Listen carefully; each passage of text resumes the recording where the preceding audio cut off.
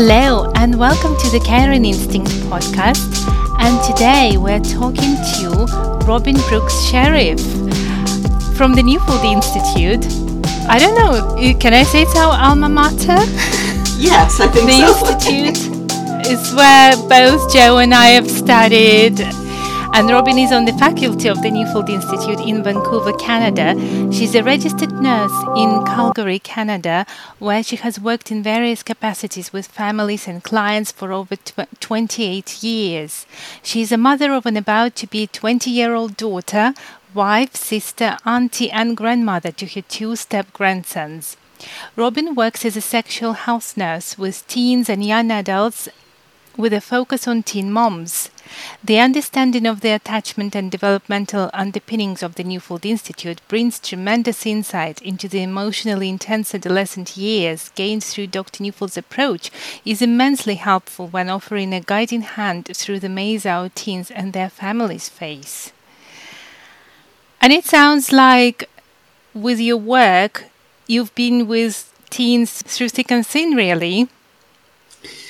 Yeah, absolutely. And thank you for the welcome, Olga.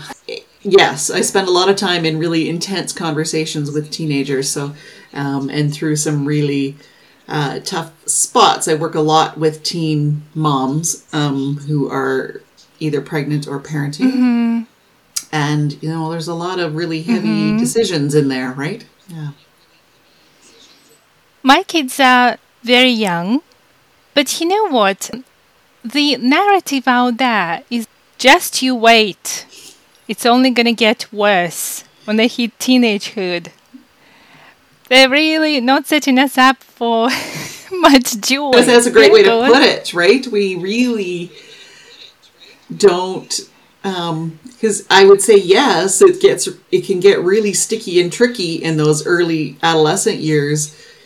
But if we don't come to that with, some joy and love and, for our children, and to remember, how much we love them through those spots, it's going to be really hard to come through. So we're set up to anticipate, awful things, and they can be very trying times, but we really do need to find the joy and the connection and hang on to our teenagers. Hang on to our teenagers. Shouldn't we let go? And that is one of the, I think, most difficult and most, one of those myths that just hampers us. We got very married to believing that teenagers, need to let go and that they need to, become more independent, and that we need to push that independence, that somehow if we don't, sort of shove them out of the nest, they're going to stay in the nest forever. And I'd say even these days, that's even more true, the narrative that we're getting around that. And it's not true. And in fact, it's when they need us the most, they just need us they need us at 11:30 at night when they finally decide they're ready to debrief their day and you really want to go to sleep. They need us in the car on the way to some sort of activity or to, back and forth. They need us in strange and wonderful ways that require us to be very present for the tiny little moment in time that they really need us. But those are so important. Could you tell us about the course that you facilitate at the Neufeld Institute, Making Sense of Adolescence? It's a course that, for me, was, a fundamentally life-changing, because I think I was always quite afraid of teenagers. So when my children were my daughter was your child's age, I was kind of like, oh my, those teenagers, I'm intimidated by them. I don't know, how to interact with them. And at that point, I wasn't working with teens so much. Taking this course just makes so much sense. And I sort of laugh and say that everybody needs to take it twice, because the first time you take it ends up being about your adolescence. No matter how hard you try to focus on your kids, you're busy making sense of your own adolescence. And that's actually an incredibly important step. Because if we don't make sense of our own adolescence in there, then we tend to drag that all into our children's adolescence, and we can't separate very well what's their stuff and what's our stuff. Adolescence is a time of incredibly intense emotions on purpose. Many things are very new. There's a lot of changes going on. And so the intensity of that also creates really intense memories for us as well. Because it's quite a shift from what the narrative is out there around teenagers, and it reminds us of why this is so difficult, because it's meant to be teenagers. Adolescence is a time of transition, and transitions are inherently uncomfortable, and so parenting a teenager is inherently uncomfortable. It's a struggle. It's a bridge you need to cross. So it's a course that I find even by the first two sessions, people are like, oh, okay, this makes so much sense. I can calm down a bit. I understand what's going on, which I find as a parent of an adolescent is key, because we get very anxious about whether our teenagers are going to make this transition to being a good part of, a part of society. Can they fly? Will they do it? And we get very caught up in the anxiety of that, and then we tend to get very tense and crunchy as parents.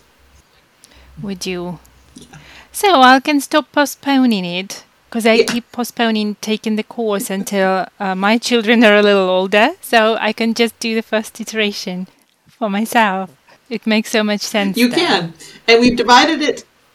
It's now a 10-session course, and then part 2 is adolescence and sexuality, which follows on the heels of that, and also gives you a much better sense of what to do, especially in these times when the sexuality piece has just become really complicated, and parents are not very sure of where to put their feet without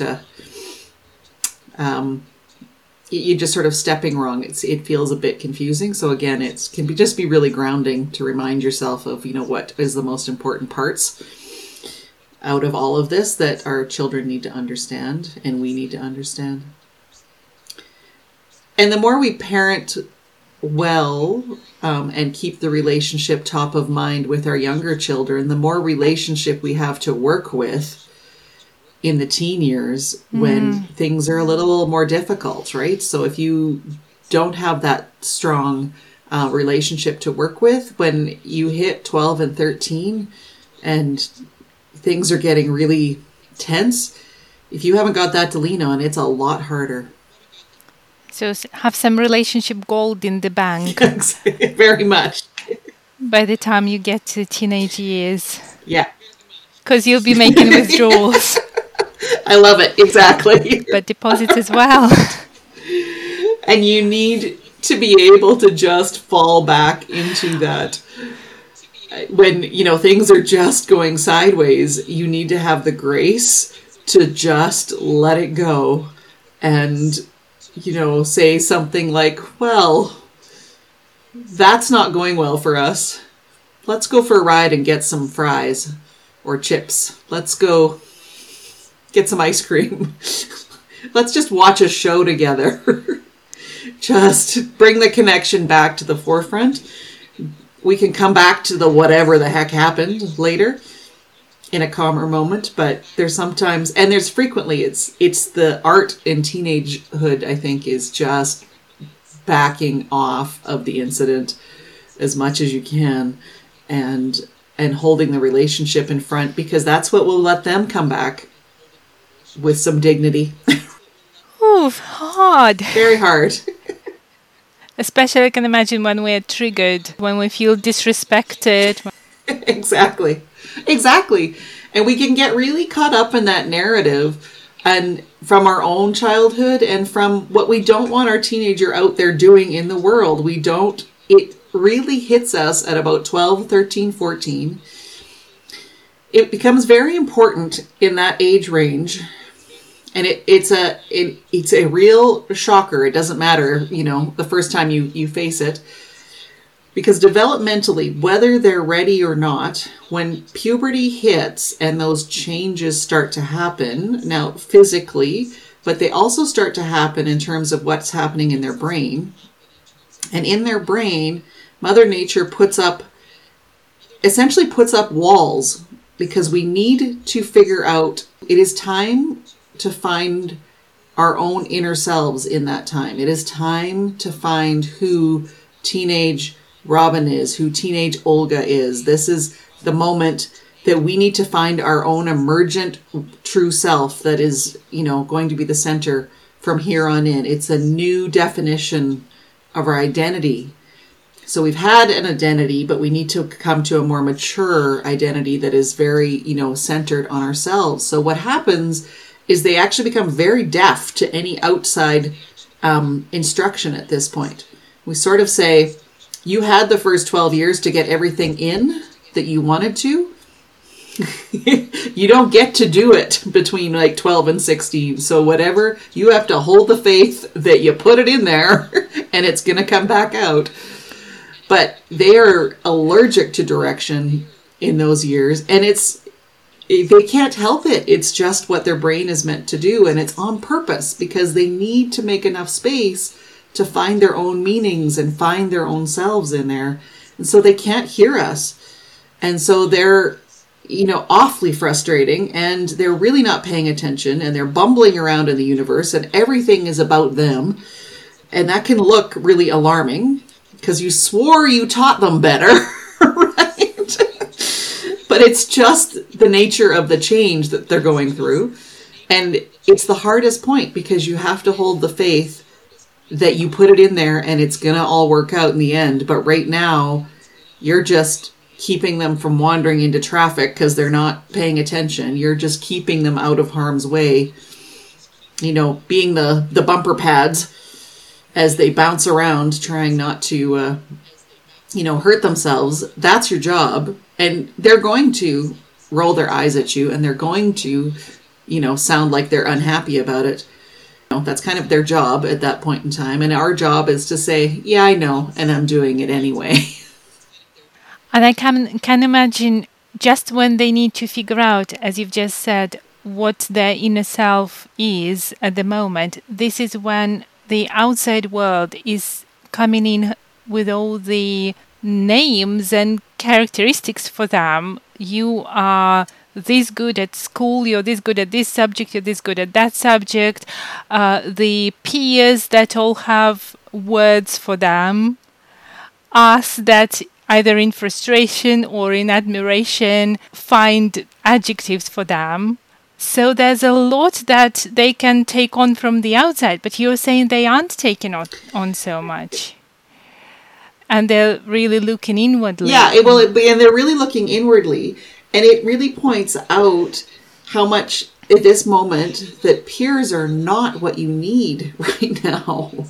Because your peers are going through the exact same thing, which means that they're very centered on themselves, and what they're saying or doing has everything to do with their own, what's going on inside them, and nothing to do with you. So they are horrible at looking after each other at this age. If you've ever been, particularly, I find, ask any female what the junior high or middle school years would like. I think that's, sort of that when you're 12, 13, 14. Yep, nightmare. Right? All of us will be like, oh, yeah. Hell. That wasn't a fun time. Absolutely. Why? It's hell because we put them all together in one space and expect them to actually be able to look after each other when they can't. They're trying to figure out why my feet are so big and I don't understand what's going on in my brain and I have no impulse control and I just, they can't figure anything out at this stage. And you sure as heck can't put them in charge of looking after a friend and their emotional state because they can't do it. They need adults who can hold the relationship while they figure it out. Like that's literally what needs to happen. And so junior high and those years of school, because of what we've done, are awful as a general rule. If they were in more age stratified groupings, it's much more helpful. So if they're in a school that has little kids and some older kids, and there's this, you still understand that your instincts are that you have to look after the younger children in the building, which makes you a little bit better self in the moment. You have people that are older than you that can mentor you a little bit. But the peer, that have come through that and can kind of say, hey, I know it sucks right now, right? If we put them all at the same age and then we wonder why they are bullying each other and we wonder why they're so awful to each other. Female friendships in particular tend to go very sideways in this age group, is they just can't figure out. And because they're very centered on their own selves. And that is for a reason. It's because they're building their own selves. And we need to give them the grace and the space and the solitude to do that without getting wounded by somebody else. Yes. What's something that people, parents, teachers, just our culture, get wrong about teenagers? What's the number one thing that we get wrong? I think one of the biggest ones is that we feel like we need to push the independence, that somehow we need to stop doing things for our teenagers because they must learn to do it themselves. Well, if I keep doing it, they're never going to learn. Well, if you didn't teach it to them prior to them being 12, true, right? Like there might be some problems there. But if you are like, no, my teenager knows that, I know that we've had this discussion that it's important to help out around the house, that, helping grandma pack the groceries in is the polite thing to do. All of those things are in there somewhere. They just can't get there right now. And our job is probably to step in more and provide. So particularly around food, teenagers should not be feeding themselves. Teenagers need you. It is the best in for you as a parent because teenagers are always hungry. And it's your space where you can always hold the lead and gives you an easy in. So I'll say, as much as you get sick of packing the school lunches and, that's not the place to give up the power, right? Hang on to that.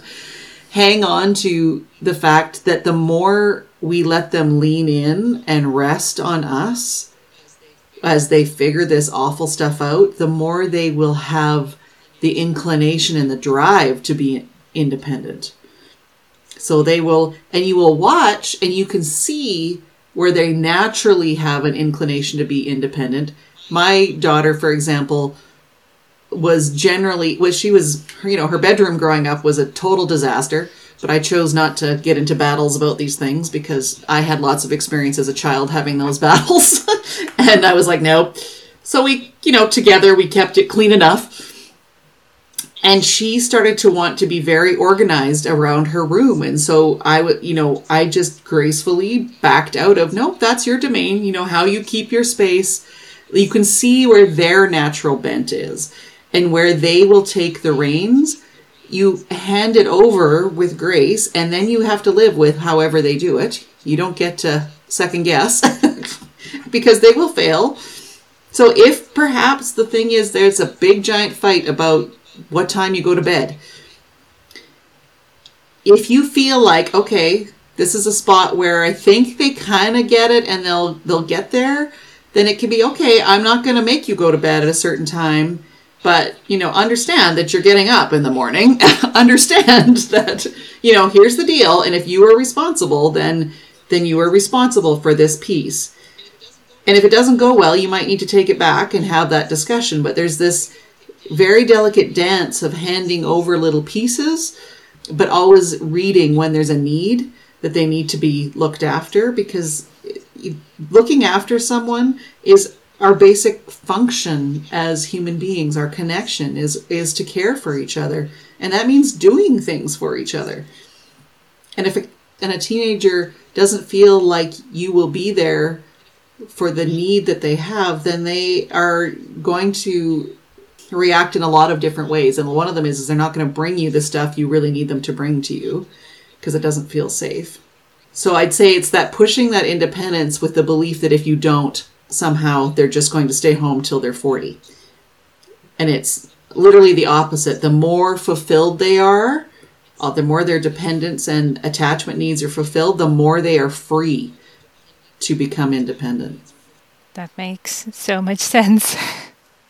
There's a lot of effort to educate teenagers about looking after their mental health, about self-care, looking after their own mental health, establish, fitness practice, meditation practice, find someone to talk to, read this book about how to have a good day, a healthy life and all that. So you, my teenager, there you go, there's a book, go learn and please look after yourself, is often the message we send them with this, isn't it? It is. And it's, again, we've just sort of lost this complete sense of we are meant all through society to take care of each other in various ways, and never is self-care likely to be the answer to the problem. Sure, make sure as an adult that you get to your dental appointments and attend to your, health needs or something. But we exist. What we need when we're having a bad day always is going to be a cup of tea with your auntie or your grandmother or your friend or your, it's that connection time. And in teenagers, particularly, we've got a heck of a issue around anxiety and alarm that's going on in our teenage population.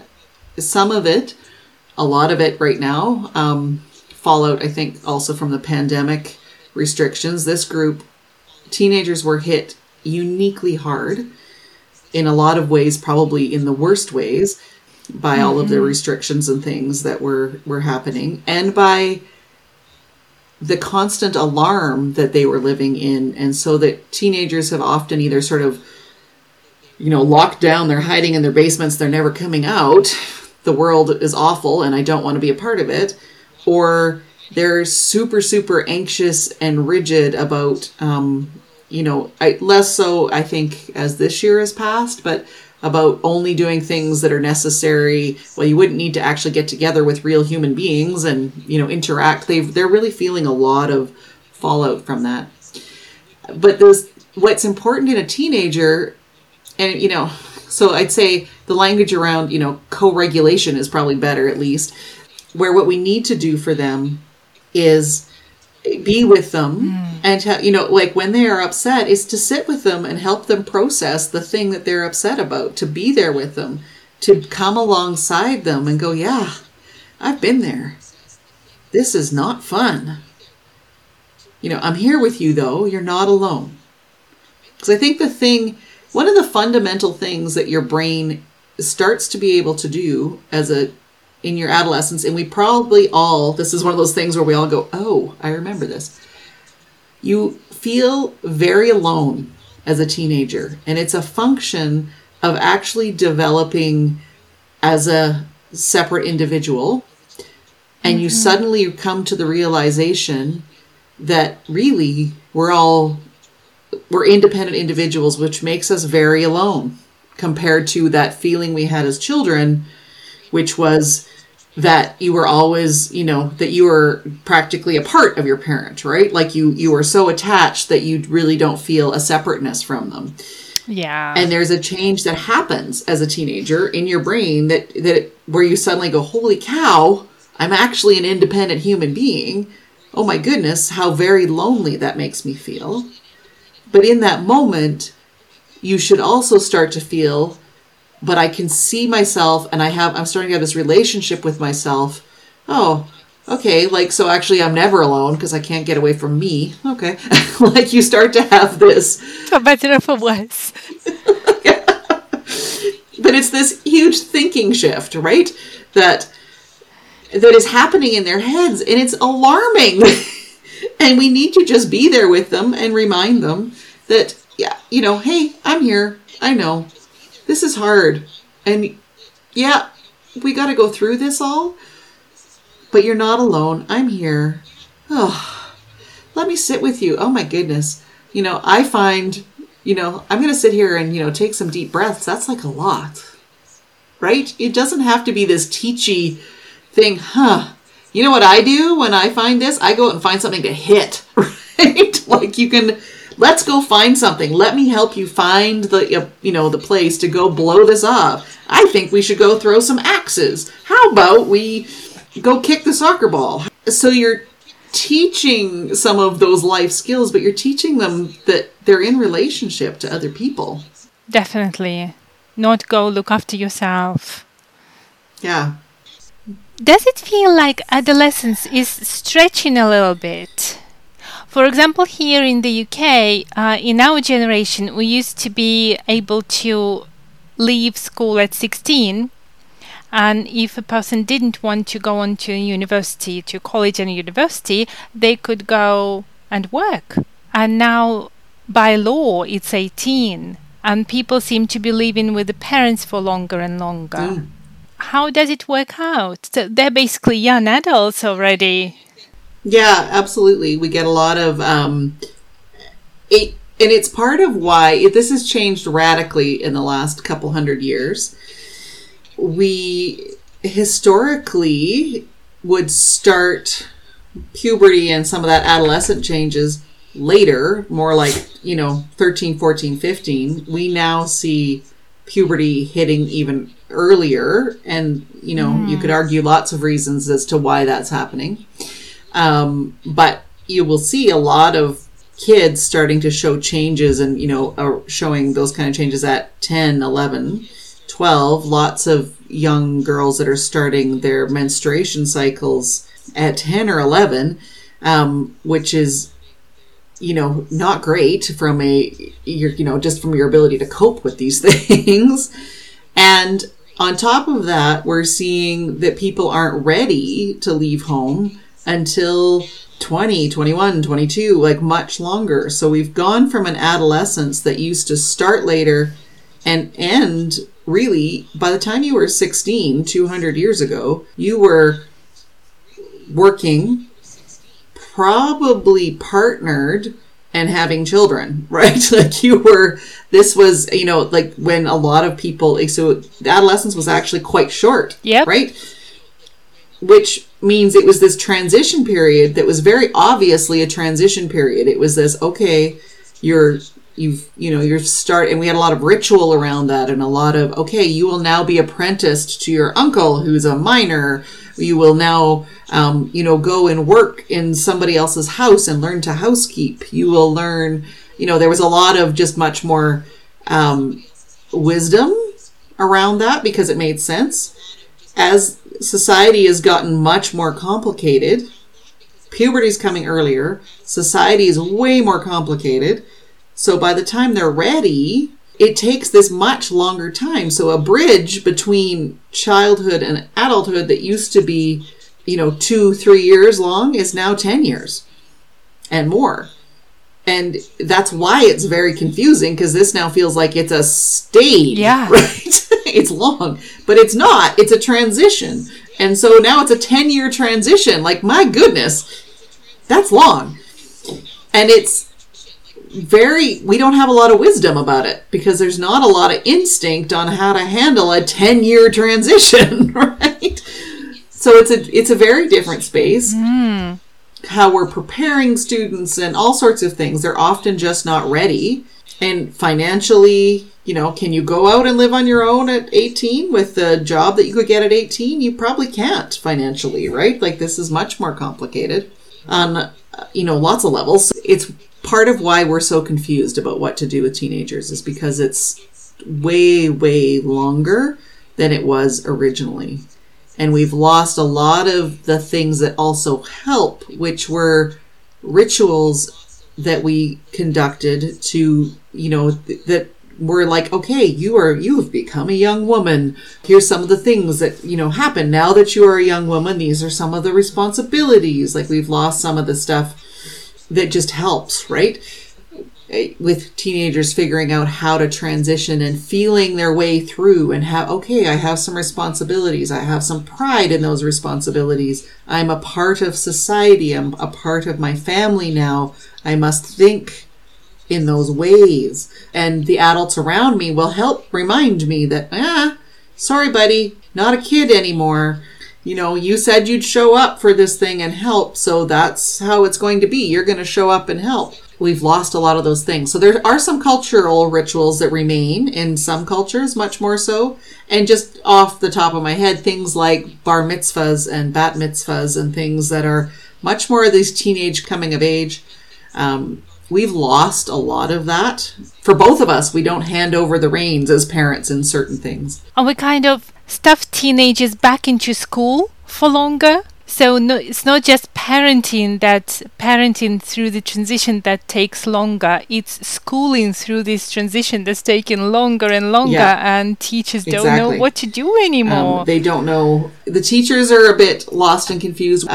We've let go of the fact that teenagers still belong in their families. Teenagers in high school, how many times do you see parents around a high school? Well, it's exactly where they should be, right? Like they should be hanging out, making, fun projects that are adult-oriented, helping coach, helping with this project, helping with that group. But we pull teenagers out of their families, out of their context, into this pool of other peers that are the same age that also aren't any good at looking after each other.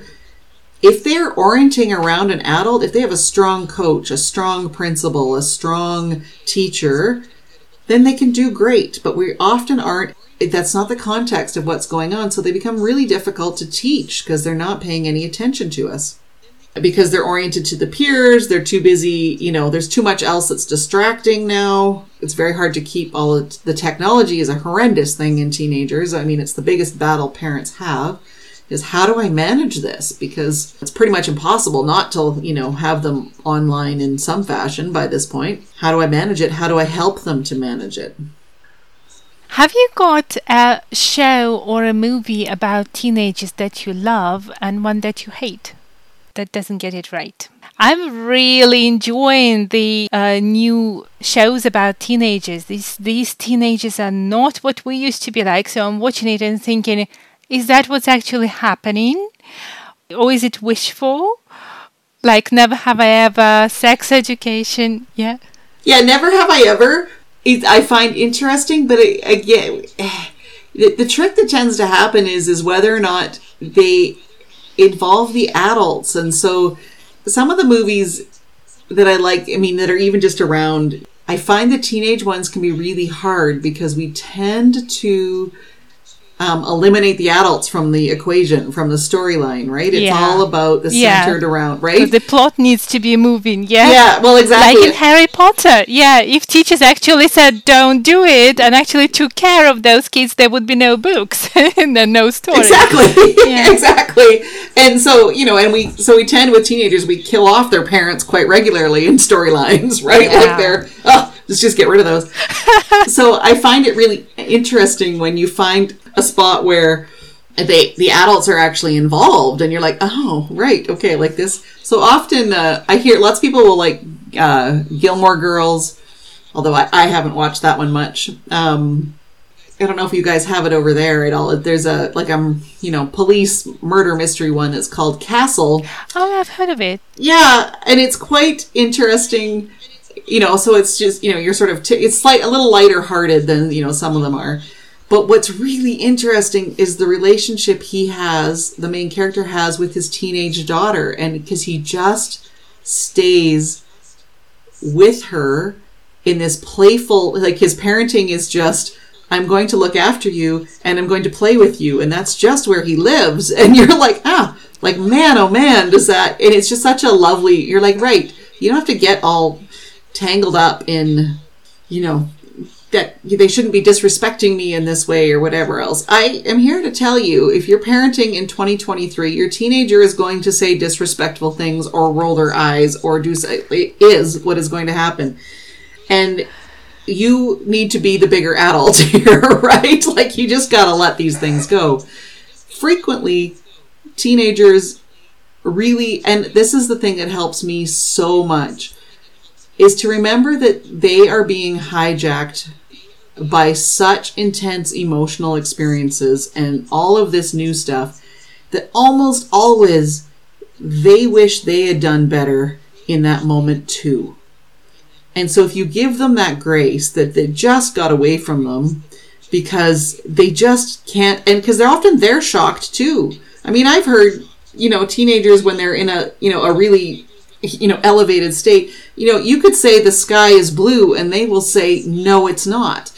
And you're like, okay, right? And do you think that 5 minutes later, they're not thinking to themselves, oh my goodness, I just said, right? Well, give them some grace and be like, hey, like there's a lot going on in your head there. You're having, just give it a minute and be able to come back to them in a playful way, perhaps, if you've got the relationship, and be like, wow, lots going in there, kiddo, what color's the sky in your world today? Like what's the, finding some spots, finding the humor. So I like, shows that just are a lot more, can demonstrate good adult relationships. I really liked Good Will Hunting is probably one of my favorite movies. It's a little bit older. He's more college age. And I don't know that it's one that, I mean, you could watch it with your teenager, but just what happens with a good adult lead. Lots of people really like, things like Ted Lasso and stuff right now too. Yes. That takes me to my next question, because they're actually young adults there, right? Footballers, they're not teenagers. But we use teenager not as much, as well as the indication of age between 13 and 19, but we also say it about our 3-year-old. We've got three-nagers, we've got tweenagers.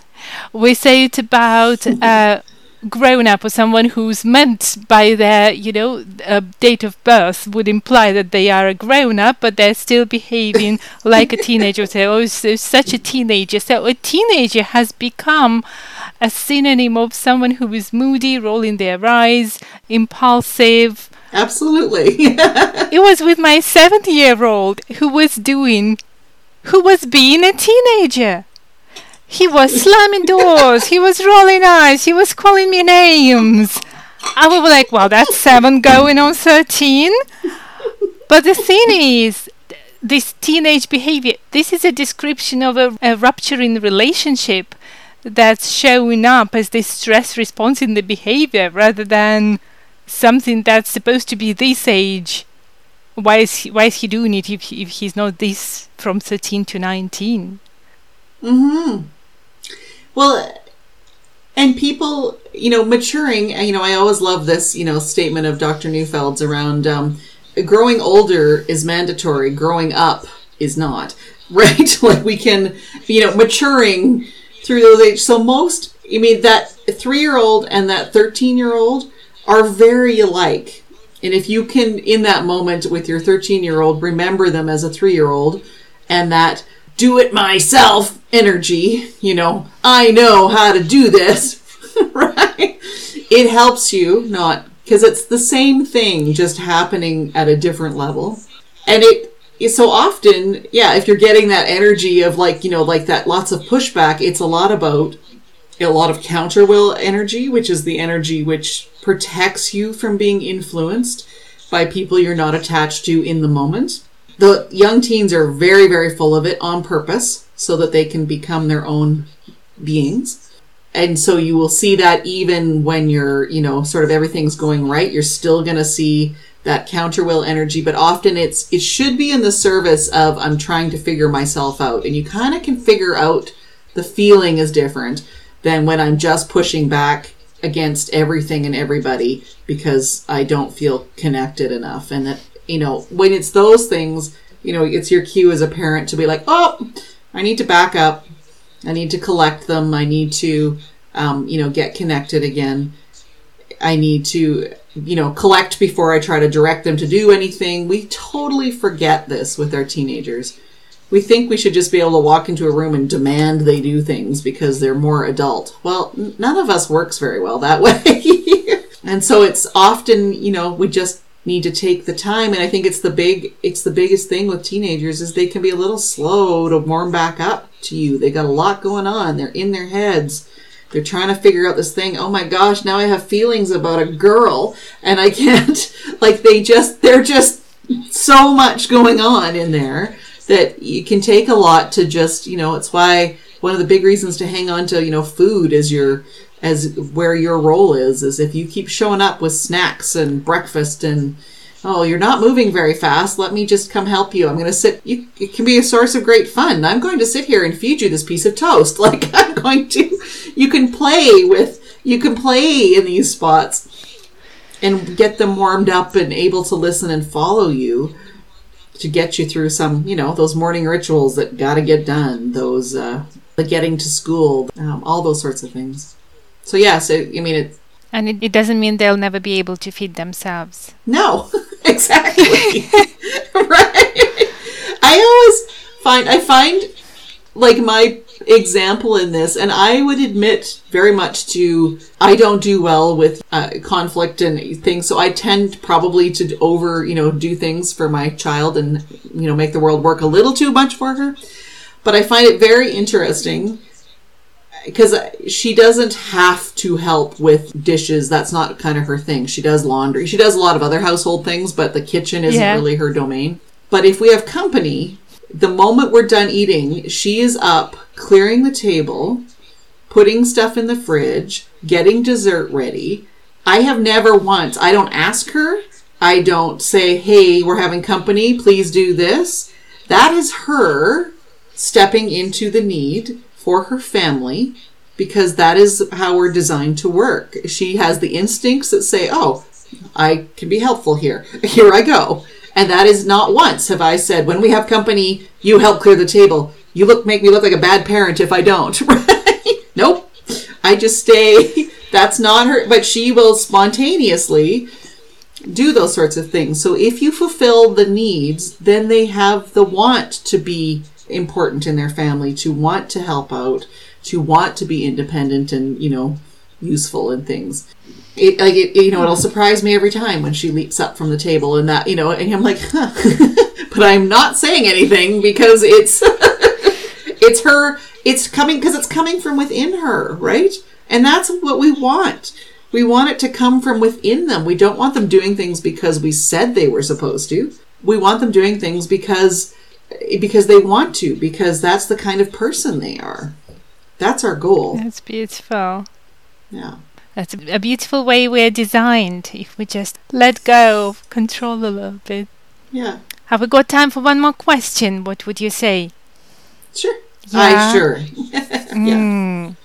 So this is something I'm very curious about, and this is, again, concerning young children preparing for teenagehood. Sex education at school. That starts, here in the UK, it starts at about when they're 6, 7, and it's awkward. And on the one hand, of course they need to be prepared, and you've just said we need to get the input in before they're 12, because they won't listen later on, especially when they are at the mercy of those forces of attachment. What would you say is the wisest time to start? Is the best way around it? Should it be coming from school? Should it be coming from the family? Should it be a combination? It's cringy. Help us out. Oh, this is unfortunately become quite, controversial on how to do these things. And we're in a bit of a sticky spot. I always say everything about sex and sexuality is meant to be in the context of attachment.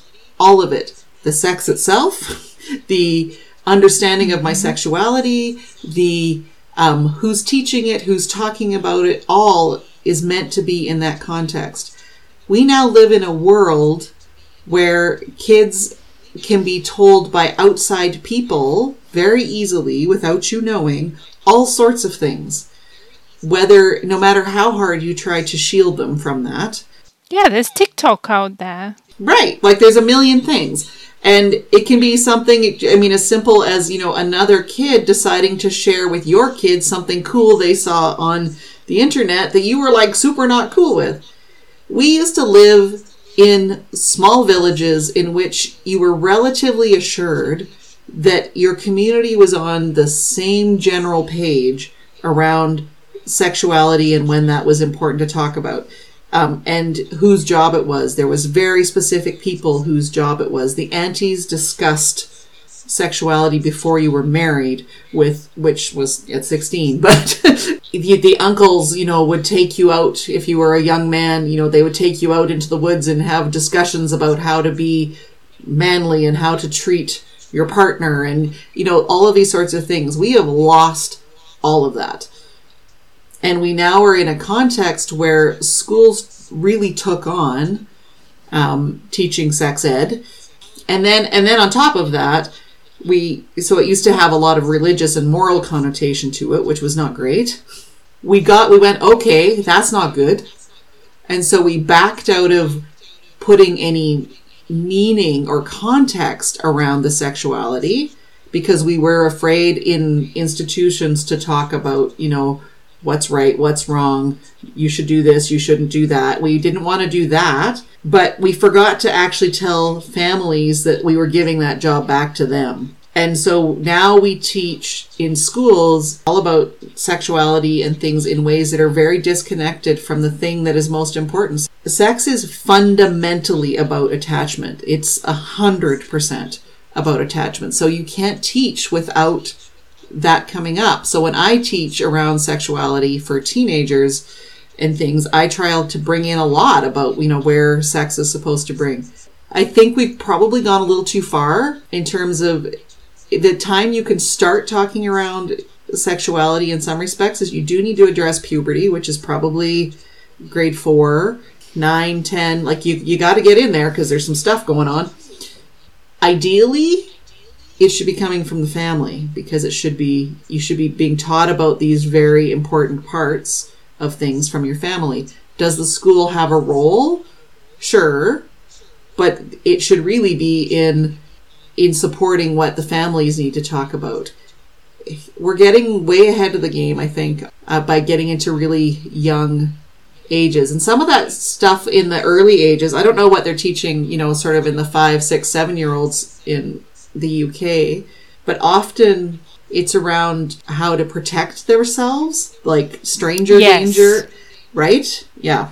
Hello, offloading our responsibilities on 5-year-olds, right?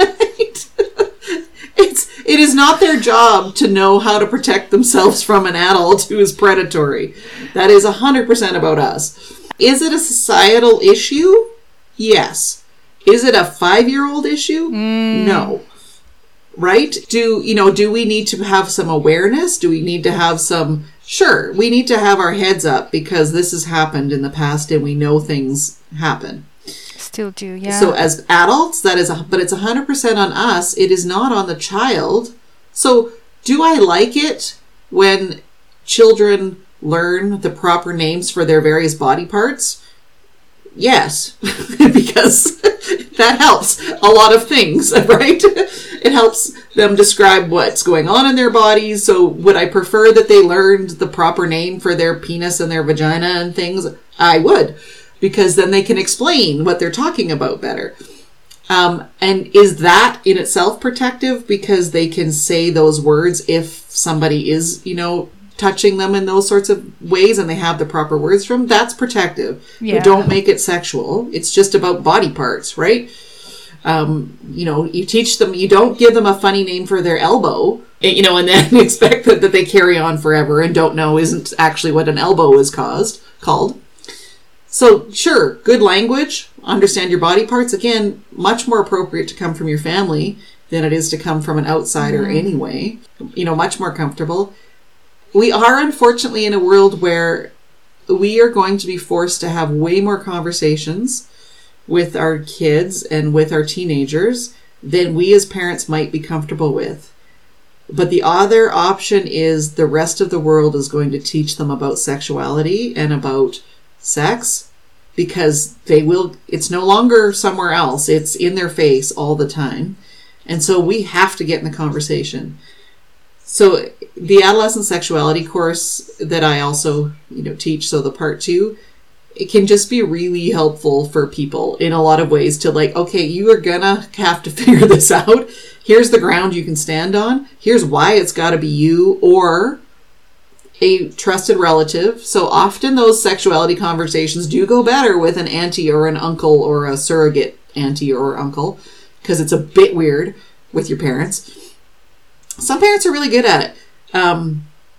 But you find all the opportunities that you can as they're growing up to, like, you know, talk about, I don't know, over here we used to have the show Big Bang Theory. Oh, yeah. Yeah. And I love Big Bang Theory because it's such a good demonstration. You can talk about it all the time. Geez, like, Sheldon didn't approach that very well. You can see that his girlfriend didn't, you know what I mean? Like, you can just, it's a conversation starter. So you don't have to have big conversations. We're going to sit down and talk now about, no. You can talk about someone else. That's brilliant. Exactly. One step removed. Talk about the story. Talk about the movie. They figure it out from, you know, those, like, get in the conversation because, like it or not, they're going to be having that conversation with somebody else. And that's what's going to inform their sexuality, not what you think. Because we're no longer in a space where you actually have control over that. So you're going to have to talk more than you wanted to. Sorry. I would say we need to brace ourselves, but it looks like we've got to open ourselves up wide and step into a lot of discomfort and be really brave. Yeah. That's my joke, because, you know, if you have to stand in the closet and say the word penis 20 times first, that's what you got to do. I love it. Oh my, can we please come back to you and do a separate episode on sex ed? That would be amazing. Absolutely. It's my favorite thing. Oh, wonderful. Yay. Thank you so much, Robin. That's been an eye-opener, and it's been, we'll just have to need a whole lot of courage and relationship. Exactly. I think there's a whole lot of watchful waiting, and just keeping our teenagers out of trouble that has to happen, especially those first few years, is you just have to be patient. It will get better. I promise, but it's when you need to have friends and people around you that you can go vent and go take your feelings somewhere, because it's tricky times. And you need to just trust that it will all come back together. You just need to keep them out of trouble and hold on to them through that time. Courage and friends for us. Yes. Thank you, Robin. You're welcome. Thank you for having me.